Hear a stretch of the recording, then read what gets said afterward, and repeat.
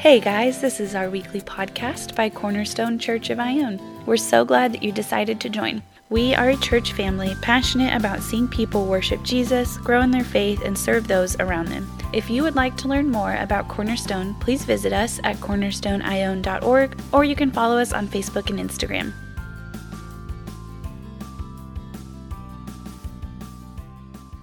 Good morning, Cornerstone. Thank you. That was cheerful. I like that. Give me just a second here. So obviously, I'm not Pastor Brian. He's out of state at 2 different weddings this weekend. So I'm filling in. And just like I told the first service, if you're new here or you don't know me, my name is CJ. I'm the youth pastor. And I would just encourage you, whatever happens up here this morning, don't hold that against Cornerstone, okay? Don't hold that against the church. Give it another try after this week. We are in Luke. So if you want to open up your Bibles, just to give you guys a second to get there, you're going to want to be in Luke chapter 22, starting in verse 1. And also, I would say put a thumb in Exodus 12. Okay, so those are the 2 big chunks we're going to be in.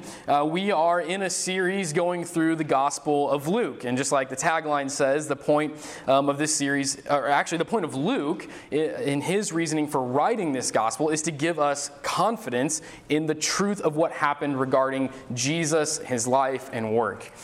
He was writing for his friend Theophilus, and he was putting together an account, and he was a historian and a doctor, and so he cares about details. He cares about what really happened and the facts of the matter, but at the same time, these aren't just cold facts. These aren't just historical dates. They are something that he wants us to feel warmth from when we're reading, that there's spiritual significance that applies to our lives today regarding the truth of what happened in Jesus' life back then. So that's where we're at. We're going to cover a really large portion of Luke. So we're going to go from Luke 22:1 to 23:25. Okay, so basically a full chapter and a half-ish of Luke. And because of that, what I don't want you to do is think about this as what we would typically do, where we are dissecting each verse and opening it up as much as we can. This is going to be more of a guided tour with application along the way, okay, for the next chapter and a half or so. And that's kind of the point. We wanted to get this survey look at Luke so that then we could really slow down and study Acts. So both of those were written by Luke, and it makes sense to basically read Acts 1 before we read Acts 2, okay? That's what's happening. Acts picks up after Luke. So that is strategic. That's why we're doing a survey through this gospel right now. So I'm going to pray for us, and then we're just going to dive in, hit the ground running to get through this morning, okay? Father, thank you for an opportunity once again to gather as a family, as a body of believers, and open up your word. Father, thank you for preserving these accounts for us. Thank you for guiding the authors of the Gospels and for Luke as we're studying this book. As we are covering a lot of terrain this morning, I pray that would not make us take your word any lighter or less seriously, but that we would just be focused on some of these big picture aspects coming out of it. I pray that my words would be to your glory and for your people's good this morning. I pray these things in Jesus' name. Amen. Okay, so I like storms generally. I know it's kind of a weird place to start, but hang with me for a second, okay? In general, I like California kind of storms. So growing up here, that's what I was used to. When I think of storms, I associate them with cold weather and like a fireplace and, you know, like I'm going to get made fun of. I've already like accepted this, but coziness, right? Like I like feeling cozy. I like reading a book. I like coffee. I like cold weather. I like all that stuff. That's what I think of when I think of storms. I like the smell of rain. I like watching it roll in. I like watching thunder and lightning, mostly because I think about how out of control that seems, and yet that is under control for God. right? There's just this sense of awe that I get from that. When I moved to Kentucky, and my wife is from Tennessee, when we moved there, I was not prepared for those kinds of storms. That's not the cozy kind of storm. That's the kind of storm that could throw your house into the next county. That's the kind of storms that we face out there. So there's tornado sirens going off, and the house is swaying, and I can hear beams creaking and moving because the wind is so intense, and my wife is watching Netflix. And she's just like, yeah, this is what happens during summer. It's hot. I go outside and there's hot water falling on me, and I don't understand that. So I'm preparing to evacuate while she's watching Netflix. And the friends that we made there that are used to this stuff, they're absolutely do not leave your house right now. I was going to try and drive and outrun the storm. That was my plan to get away from this scenario. So I don't like those kinds of storms, but I do like the California kinds of storms when you can kind of see them on the horizon and stuff like that. Well, to summarize, leading up to this point in the Gospel of Luke, there has been a storm brewing around Jesus. There's been evil men plotting and Satan working behind the scenes, and he has seen this begin to start swirling around him. It's been on the horizon for a while. He could see the lightning flashes, and he could hear the thunder cracking off in the distance, and now it's here. It's about to make landfall in the life of Jesus. And yet he stayed the course, knowing that storm was coming, knowing that he was going to the cross. He didn't try to evacuate. He didn't try to outrun the storm. He stayed and let the storm hit. And the chapters that we're going to be in this morning are really the moments where that storm crashes into his life. It's finally here.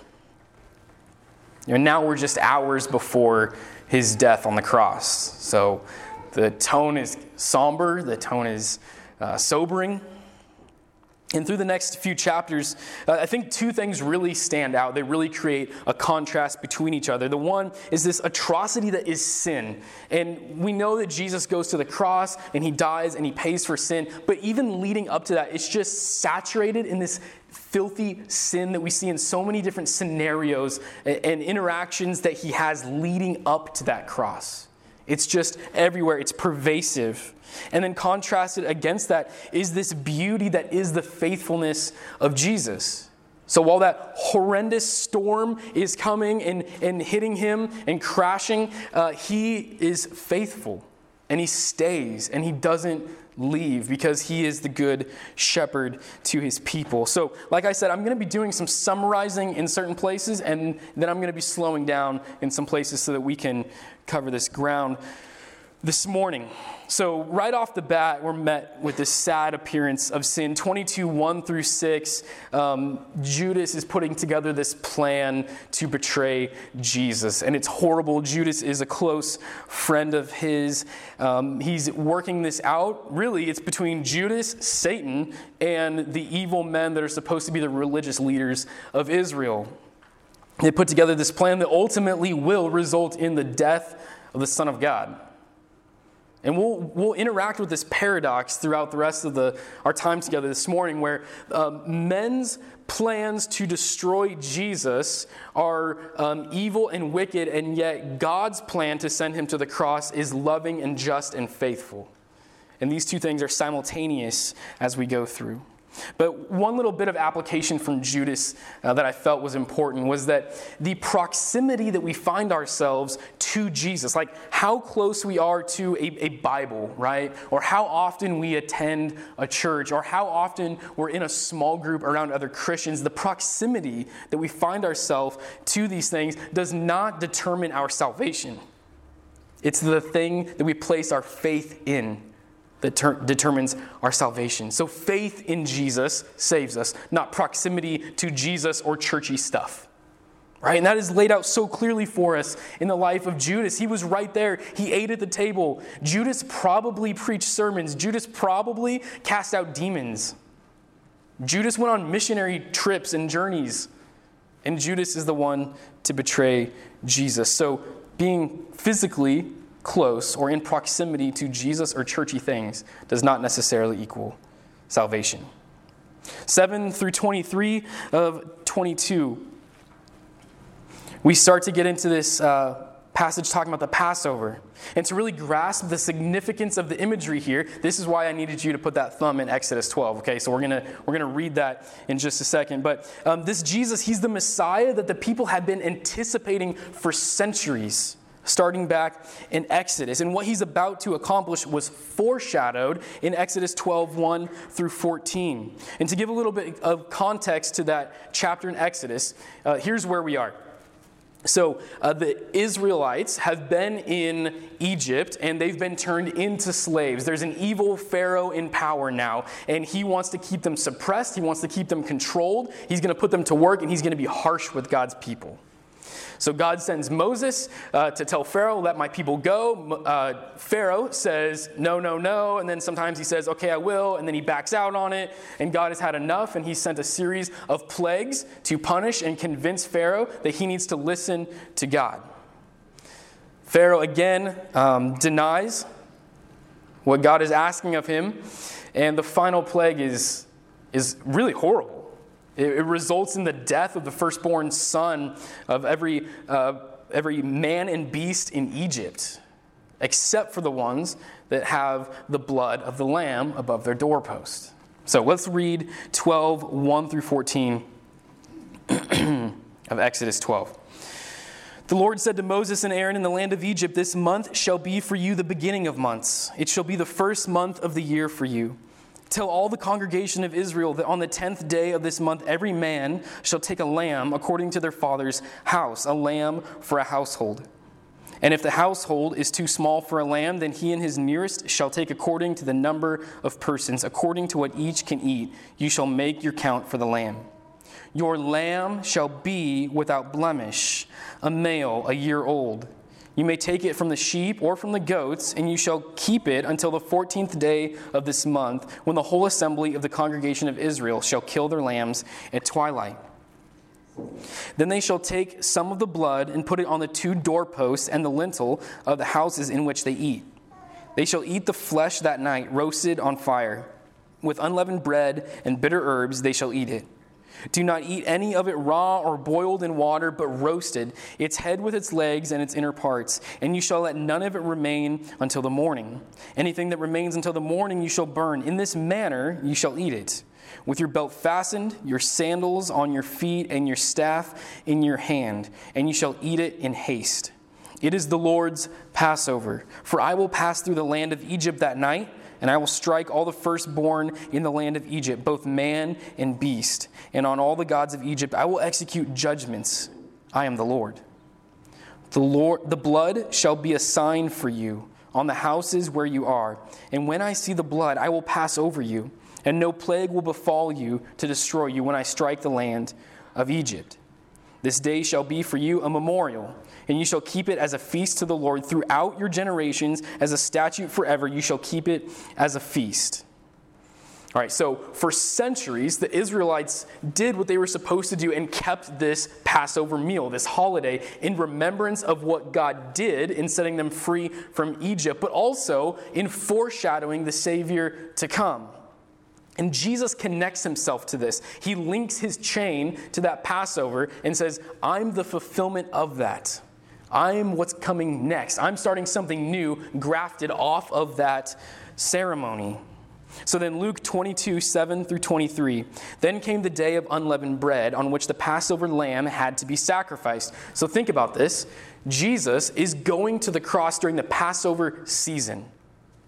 Right, that planning, that coordination could not be more perfect. We have to catch these parallels. So Jesus sent Peter and John saying, "Go and prepare the Passover for us, that we may eat it." And they said to him, "Where will you have us prepare it?" He said to them, "Behold, when you have entered the city, a man carrying a jar of water will meet you. Follow him into the house that he enters, until the master of the house, the teacher, says to you, 'Where is the guest room where I may eat the Passover with my disciples?' And he will show you a large upper room furnished. Prepare it there." And they went and found it just as he had told them, and they prepared the Passover. All right, then verse 14. And when the hour came, he reclined at table, and the apostles with him. And he said to them, "I have earnestly desired to eat this Passover with you before I suffer. For I tell you, I will not eat it until it is fulfilled in the kingdom of God."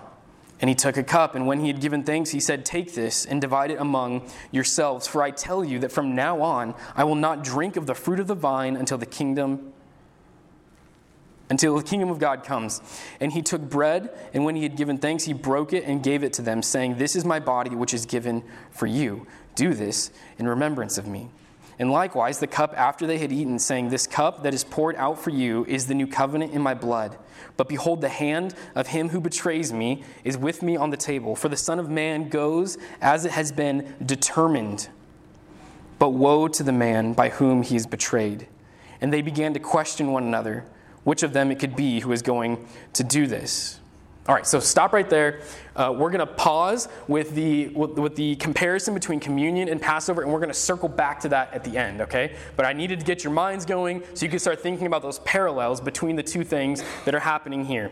For now, just think about that. Think about how Jesus is working to kind of link his chain to the Passover and how he's identifying himself as the fulfillment of this thing that they have been celebrating and remembering for so many years. So we're going to keep moving and come back.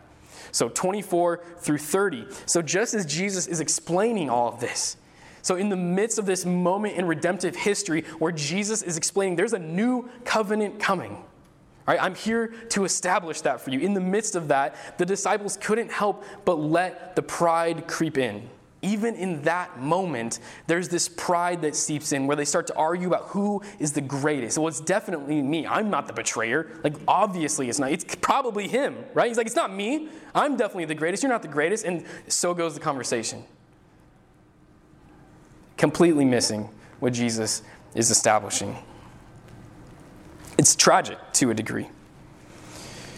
And then in 31 through 34, Jesus predicts that Peter is going to deny him. I think most of us are probably familiar with this story, but Jesus says that Satan wanted to sift his disciples. So he's using imagery of like farming with wheat and chaff and kind of separating the two out. So he's basically saying like he wanted to throw them in the air. He wanted to knock them off balance. He wanted to scatter them in the wind. And of course, Peter responds confidently. Right? Like, absolutely not. That's not going to happen. I'm with you till you die. I'm with you till I die. Whatever comes first, Jesus, I'm there with you. And he's really confident in his answer in that moment, but the trial hasn't come yet. And I think that it's a good reminder for us that it's easy to have the theological answer or the ethical answer in a given situation, but when that reality is staring you in the face, that's when rubber meets the road. And we'll see that happens with Peter as we continue on. A.W. Tozer even said that you can be straight as a gun barrel theologically and as empty as one spiritually. So it's easy to have the right answer. If the knowledge of your mind does not coincide with a renewing of the heart, you will face trials like Peter did. Like Peter was about to. You'll face them in the same way, right? Really big talk up front, and when it's there, you crumble. The heart has to be transformed to match the right answers of the mind. Verses 35 through 38. So the disciples, they've already been sent on some missionary journeys. They've already been told to go and preach the gospel, and they've done miracles. Jesus has sent them out before, but this time is different, and Jesus is preparing them for that. This time, they're going out farther, they're staying out longer, they're going to be planting churches in the near future. This journey is different. It's going to be more dangerous. And this time he prepares them. He has them plan and be practical and prepare and put together a guide for them. But the temptation is always going to be there for us to put our trust in those preparations, right? Or in those things. And I'm sure that there's an endless list of things that we could list that people put their trust in. But just to go along with the theme here, so swords, right? Weapons to defend ourselves. That's a very basic one. Food supplies, bank accounts, insurance policies, governments, careers, social political movements, friends, family, what have you. Any one of those things, it can be very easy to even maybe subconsciously begin to place our trust and our faith and the security of our future in those things and not in Jesus. So Jesus is sending them out knowing that they're going to face horrible trials, right? The disciples we know don't live easy lives from this point on. But really, we're in no greater danger than the moment that we take our eyes off of Jesus as the one who secures our future. So Jesus sends them with provision and supplies, right? But he's the one that guarantees the work will be done. He's the one that guarantees what they're going to face will not be wasted. So they're going to suffer. From church history, we know that they all suffered. And we're pretty sure that all of them died from martyrdom, maybe except John, but we know John was enslaved at least at one point and working in a mine, even maybe as an old man. And so they all suffered. But what it means is that they trusted the one who determined that they would suffer. The one who determined that they would suffer in the future, who planned this out, also loved them and was not going to let their suffering be meaningless. That's what would be the tragedy, is if the suffering would be meaningless, but it wasn't. They go out and they plant churches and they share the gospel and they preach and they proclaim and they baptize, and it's because of that work that we're here this morning. We're evidence that this wasn't meaningless, even though they go out and they suffer, and Jesus is trying to prepare them for that in this moment. Verses 39 through 46. And he came out and went, as was his custom, to the Mount of Olives. And the disciples followed him. And when he came to the place, he said to them, "Pray that you may not enter into temptation." And he withdrew from them about a stone's throw and knelt down and prayed, saying, "Father, if you are willing, remove this cup from me. Nevertheless, not my will, but yours be done." And there appeared to him an angel from heaven, strengthening him. And being in agony, he prayed more earnestly, and his sweat became like great drops of blood falling down to the ground. When he rose from the prayer, he came to the disciples and found them sleeping for sorrow. And he said to them, "Why are you sleeping? Rise and pray that you do not enter into temptation." So we get this really intimate look at where Jesus was at in these moments leading up to the crucifixion. He knows what's going on. He's God, right? He knows it's coming. He knows the full scope of what he's about to endure, but at the same time, he's fully man. And so he doesn't want to do that, right? The pain is staring him in the face, the suffering that he's going to go through. And he says, "Father, if there's any other way for us to do this, where I don't have to go to this cross, where I don't have to go through this suffering, but we still get to redeem them, let's do that." And the Father says there's not any other way. This is what must be done. And so an angel comes and is comforting him, right? Ministering to him. He's in such distress. It says that he's sweating blood as he's praying. And yet, as that storm is raging around him, he is faithful and says, "Nevertheless, not my will, but yours be done." And twice he gives the disciples this warning to pray that they won't fall into temptation. Twice he gives this warning. And so here once again, the beauty of Jesus and his faithfulness is just magnified. Right? Contrasted against the sin that is surrounding him and the sin that he's about to pay for with his own life. And this is good evidence that Jesus is no victim of cosmic child abuse or some weird form of the atonement that some people would like to put out there. That Jesus is a willing Savior who loves his people and goes to the cross out of love, not because he's compelled to. He remains faithful to us to bring it home once again. We're the evidence that the disciples' suffering wasn't in vain, and he was also thinking about us and being faithful to the future Christians that would come. So this is for you as a Christian. This is for me as a Christian, that he remained faithful. In 47 through 53, Jesus is arrested. It says, while he was still speaking, there came a crowd, and the man called Judas, one of the 12, was leading them. He drew near to Jesus to kiss him, but Jesus said to him, "Judas, would you betray the Son of Man with a kiss?" And when those who were around him saw what would follow, they said, "Lord, shall we strike with the sword?" This is definitely Peter talking. And one of them struck the servant of the high priest and cut off his right ear. That was Peter. But Jesus said, "No more of this." And he touched his ear and healed him. And when Jesus said to the chief priests and officers of the temple and elders who had come out against him, "Have you come out as against a robber with swords and clubs? When I was with you day after day in the temple, you did not lay hands on me. But this is your hour and the power of darkness." So the greatest of atrocities has begun. They've shown up thinking, we're going to murder Jesus. He's gotten in the way enough. But at the beginning, in verse 47, there's just this extra sting that Luke makes sure to put in there. It says, and the man called Judas, one of the 12, was leading them. Judas was one of the 12, meaning the inner circle, the closest that it could possibly be to Jesus. Jesus is still calling Judas friend at this point in other Gospels. Judas comes to give him a kiss.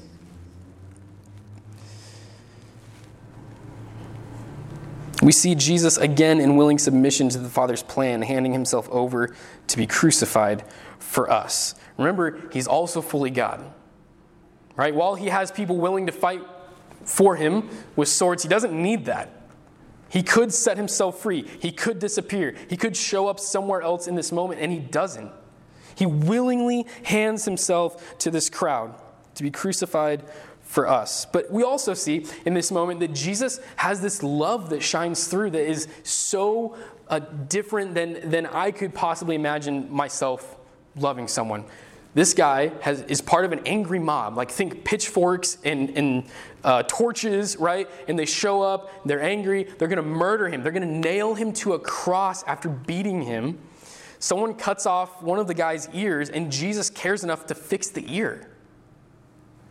I don't know about you, but if someone showed up to murder me and they get an owie, like, I'm not going to worry about that ear. That's not at the top of my priority list. But Jesus loves in that way where even the ones that have come to kill him are receiving some element of benefit from his love. It's incredible. Jesus is calm and fearless in the storm because he knows and trusts the Father. And the disciples, still trusting in the sword instead of the Savior, is a reminder to all of us that keeping our trust in the right place, it's not just a one-time event, but it has to be a perpetual rhythm of our lives. Right? So yesterday, I trusted God. Today, my feelings are fleeting. Right? My heart can't be trusted. Every day, I have to be cultivating that trust in the Lord. I have to be cultivating that. And that comes back to spending time in his word and looking at his promises for me and for the future, looking back on examples of his faithfulness in the past. And those are what are going to water and fertilize the trust and the faith that I have in Christ. But if we let that go, just like a garden, it becomes full of weeds and things stop growing and becomes desolate, and all of a sudden our trust and our faith are gone. So one moment, the disciples trusted God to provide for them as they go on these journeys. The next moment, they're lopping people's ears off because they don't know what's going on. Right? They're shaking. So 54 through 62, Jesus is seized and led away, and we're about to see that Jesus' prediction that Peter would deny him actually happens. Peter follows at a distance, but people start to recognize him, and which makes sense, right? Because he's been everywhere with Jesus for years leading up to this point. People are like, wait, weren't you with him? Didn't I see you over there? Aren't you associated with those guys? 3 times, just like Jesus predicted, people asked Peter, aren't you associated with Jesus in some way? And 3 times he denies.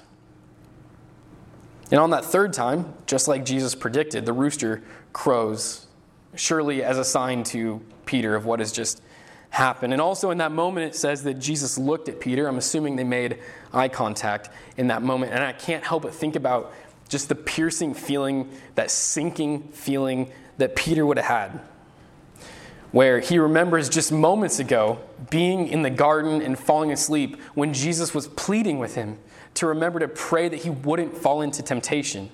And for Christians, I think it's easy for us to kind of have that list of things we pray about to not fall into, right? Like lust, pride, hatred, those big ones that we think about. But here, I think Jesus was talking about to not fall into the temptation to fear men over God. And maybe Peter had that list where he's like, I'm good. I pray about these things all the time. I'm going to take a nap right now.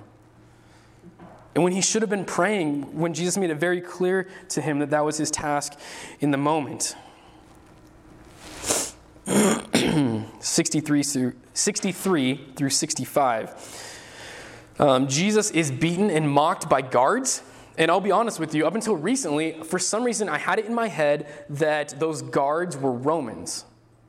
But they're not Romans, they're Jewish guards, which kind of changed things in my mind a little bit, because if they're Roman guards, they have no sentimental attachment to who this person might be, right? That they're beating and they're mocking. They're like, it's just another religious group that we're in charge of making sure they don't get out of hand. But if it's Jewish guards, then these guards are part of the chosen people that God redeemed out of Egypt, right? They would be celebrating the Passover. They would have grown up listening to rabbis. They would have grown up memorizing Old Testament scripture. They should know who this person is right in front of them, and they don't.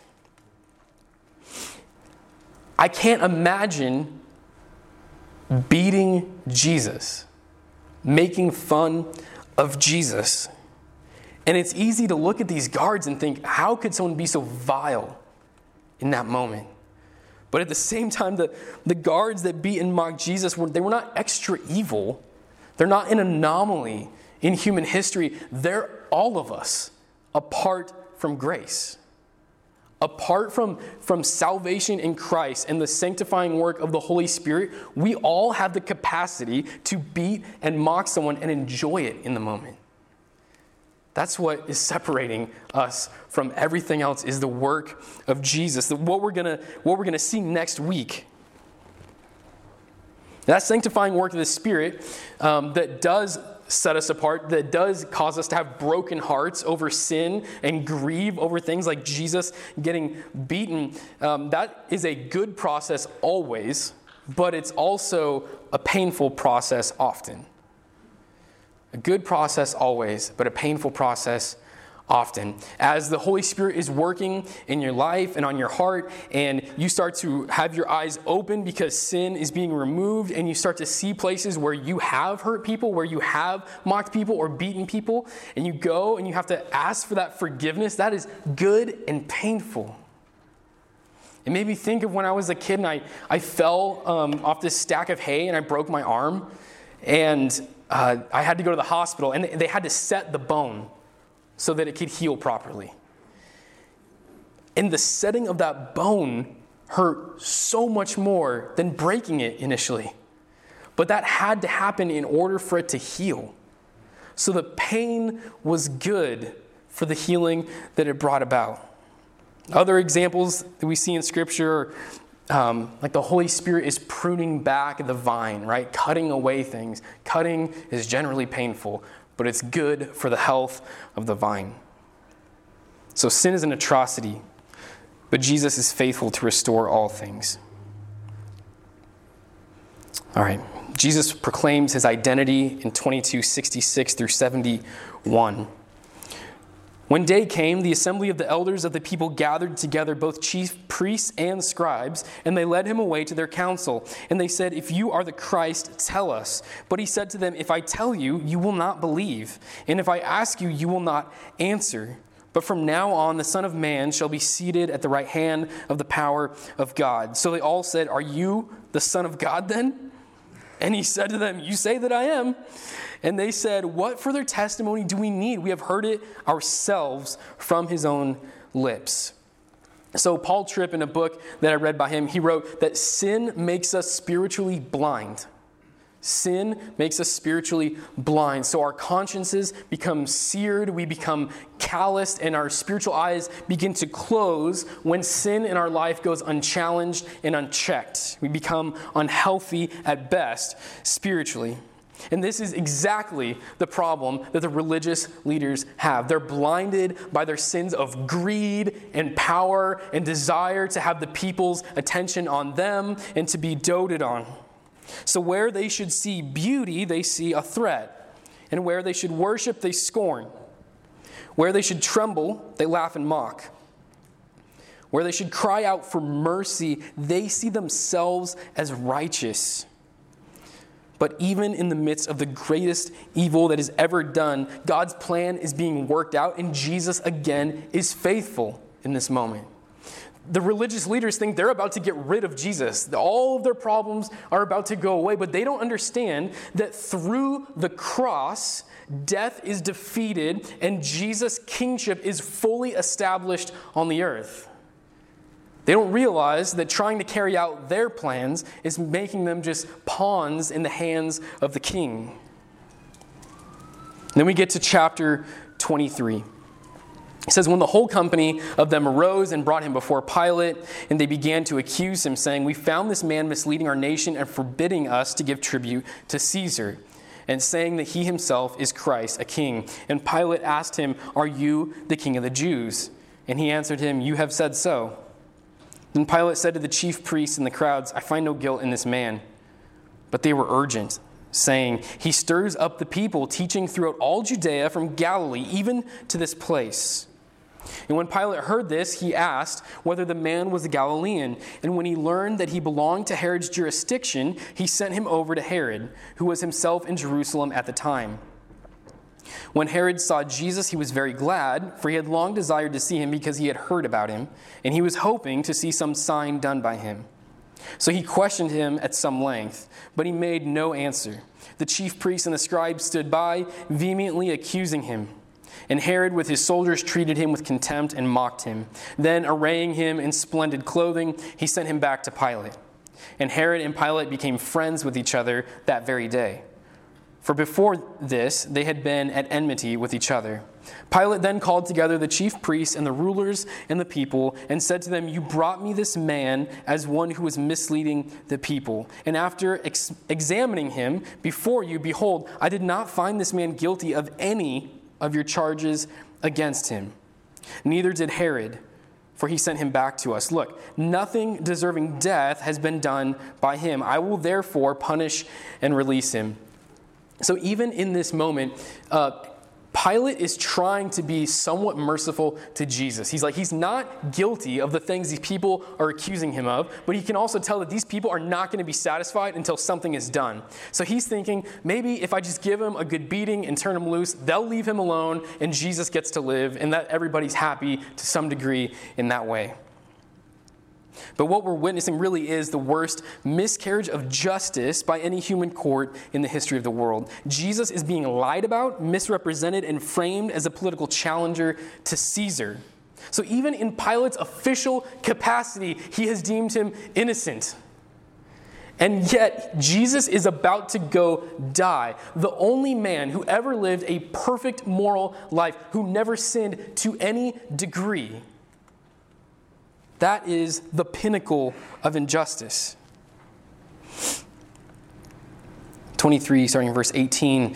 But they all cried out together, away with this man and release us to Barabbas, a man who had been thrown into prison for an insurrection. Do you see the irony? Right? They're saying Jesus is trying to start an insurrection, so he needs to be crucified. Release to us the insurrectionist. I mean, Pilate's head is spinning. He knows this doesn't make sense, but he has an angry mob at his front door. Barabbas was also wanted for murder. Pilate addressed them once more, desiring to release Jesus, but they kept shouting, crucify, crucify him. A third time he said to them, why? What evil has he done? I have found in him no guilt deserving death. I will therefore punish and release him. But they were urgent, demanding with loud cries that he should be crucified, and their voices prevailed. So Pilate decided that their demand should be granted. He released the man who had been thrown into prison for insurrection and murder, for whom they asked, but he delivered Jesus over to their will. So incredibly, while evil men were conducting this sham of a trial that just reeks of injustice, God is also at work, working out perfect justice. Again, the paradox that we find here. Jesus wasn't going to die for any sin that he had committed. He was going to die for the sins of his people that had to be paid for.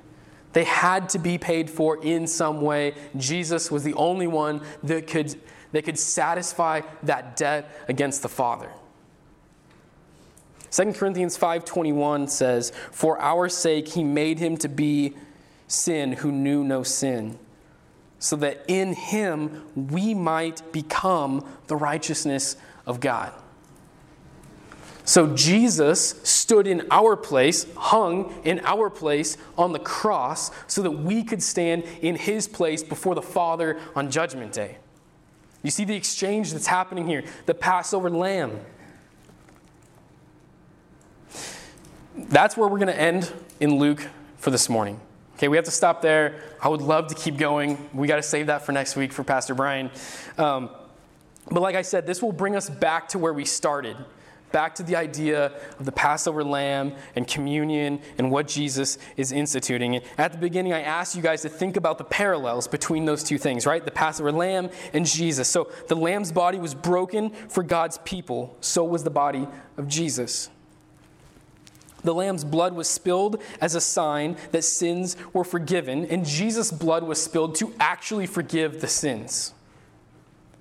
The lamb had to be without blemish or imperfection. Jesus was absolutely sinless and had no imperfection.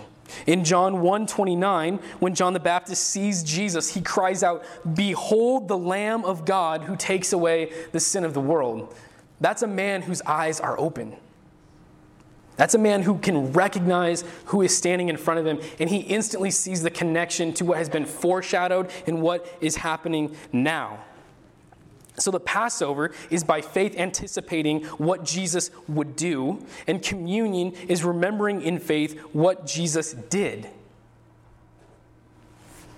Jesus has just endured beating, mocking, abandonment, and an unjust trial. And next week, here at Cornerstone, we'll see how he becomes the anticipated Lamb of God by breaking his body and shedding of his blood to pay for your sins and for mine. And I've tried to make it clear that this isn't just historical facts this morning, but this is something that comes home for all of us individually. We have decisions to make based on what happened thousands of years ago. Is Jesus our sacrificial lamb? Are we willing to place our faith in him as being the payment for our own sins? That's a question you have to answer for yourself. I wanted to end this morning just by reading the Heidelberg Catechism, question and answer 75. So question, how does the Holy Supper remind and assure you that you share in Christ's one sacrifice on the cross and in all his benefits? The answer, Christ has commanded me and all believers to eat this broken bread and to drink this cup in remembrance of him. With this command come these promises. First, as surely as I see with my eyes the bread of the Lord broken for me and the cup shared with me, so surely his body was offered and broken for me and his blood poured out for me on the cross. And secondly, as surely as I receive from the hand of the one who serves and taste with my mouth the bread and cup of the Lord given me as sure signs of Christ's body and blood, so surely he nourishes and refreshes my soul for eternal life with his crucified body and poured out blood. So surely he nourishes and refreshes my soul for eternal life with his crucified body and poured out blood. And that's the new covenant that Jesus establishes. And that is the Lord's Supper or communion or whatever you want to call it that he establishes so that we remember these things. They're a tangible, physical example and reminder to us of what he accomplished. As the wine and the bread nourish and sustain us, so his work on the cross spiritually nourishes and sustains and revives our souls. So this week I pray that your souls are sustained when you remember the depths of love that Jesus has for you to withstand that storm, to be the Passover sacrifice, and to go to the cross on your behalf. Let's pray.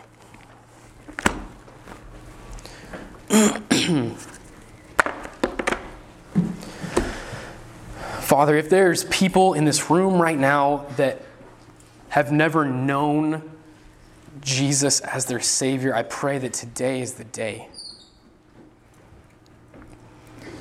I pray that if they've been dependent on their proximity to Christian things, that would no longer satisfy them. that they would have a longing in their heart and in their soul for the satisfaction that only comes from your Son and his work on the cross. Thank you again for leaving us this gospel, providing for us a means of confidence in our faith. I pray these things in Jesus' name. Amen.